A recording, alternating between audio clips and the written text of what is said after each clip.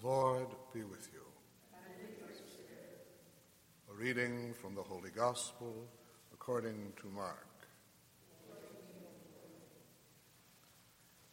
Jesus left the district of Tyre and went by way of Sidon to the Sea of Galilee, to the district of the Decapolis. And people brought to him a deaf man who had a speech impediment and begged him to lay his hand on him. He took him off by himself away from the crowd.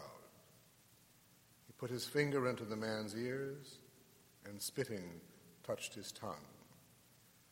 Then he looked up to heaven and groaned and said to him, Ephphatha, that is, to be opened. And immediately the man's ears were opened. His speech impediment was removed, and he spoke plainly. He ordered them not to tell anyone. But the more he ordered them not to, the more they proclaimed it. They were exceedingly astonished, and they said, He has done all things well. He makes the deaf hear and the mute speak. The Gospel of the Lord. Praise to you, Lord Jesus Christ.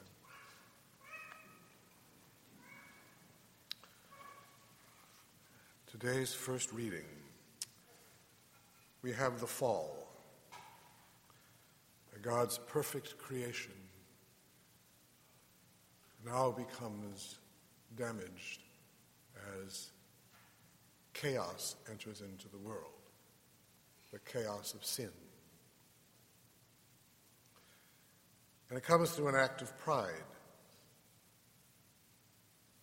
And then it comes an attempt to pass the buck, to reject responsibility, as we will see tomorrow. But they realize this, and they hide. They try to hide from God, as though somehow they could escape the realization of what they've done. They can't, and in the end, again, they will have to confess it, but they have undone the perfection of God's world, as sin always does. Sin always does that. Sin is always chaos. It may at the moment seem gratifying in some way, because we have somehow enhanced our self-esteem or shown somebody that we are in charge, or been uncharitable because we were irritable, or whatever it might be, or a lack of chastity. It might be pleasurable. But whatever it is, chaos enters into the world and into our lives. Remember, it's not just into my life, but the world is affected by sin.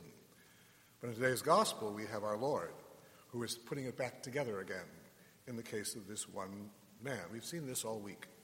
In this case, though, he does something, what we call, you remember, a theandric action that combines both the divine and human nature of our Lord. He takes his finger and spitting touches his tongue. Spittle was thought to have powerful qualities in those days. And then with an order, with a command, Ephphatha, he says, be opened, and the man is cured. So there our Lord again breaks the chains of evil as he prepares to go to the cross, where he will defeat evil through his own suffering and death and bring victory into the world if we are willing to accept it.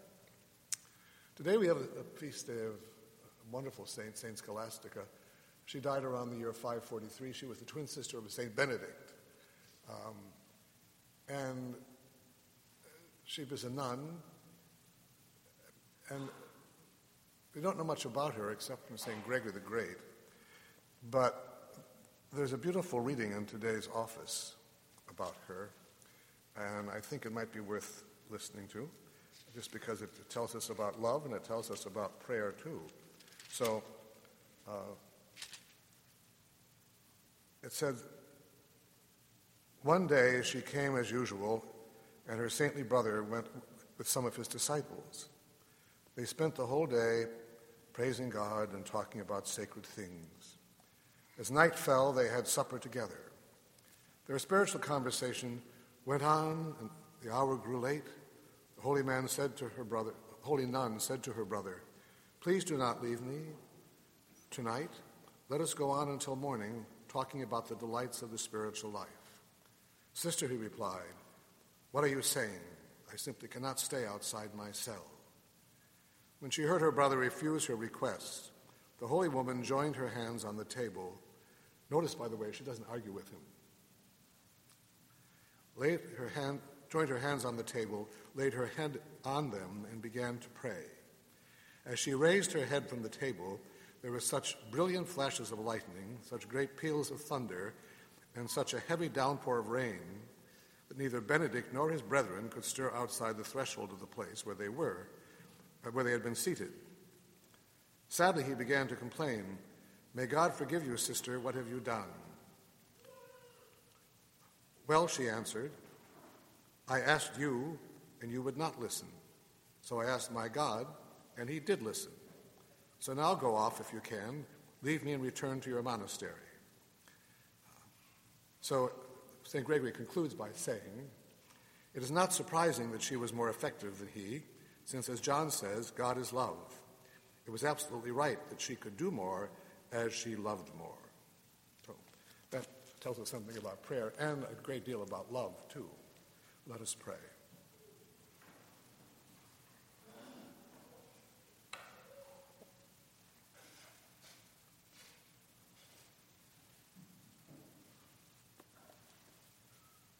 For Mary Lou Wirtz, for whom this Mass is being offered, for the souls of all the faithful departed, especially our relatives, friends, and benefactors, for all who have died in the battlefield, for all victims of violence, terrorism, and natural disaster, eternal rest grant unto them, O Lord. May they rest in peace. May their souls and the souls of all the faithful departed. For the Church throughout the world, that her members will always be visible signs of God's healing power and victory. For the Church suffering, the Church in our own country, we pray to the Lord.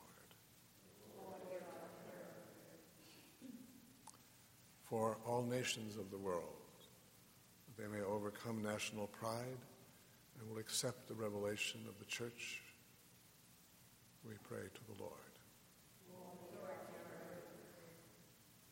For all those who are sick and suffering, that they may know the healing power of God. For those who are greatly tempted, for those who have lost the faith, we pray to the Lord. For greater respect for human life, especially the unborn and the elderly, we pray to the Lord. For an increase in vocations of priesthood and the consecrated life, those young men and women who will be healing agents in our world, for a greater reverence for the witness of marriage and the single life, we pray to the Lord.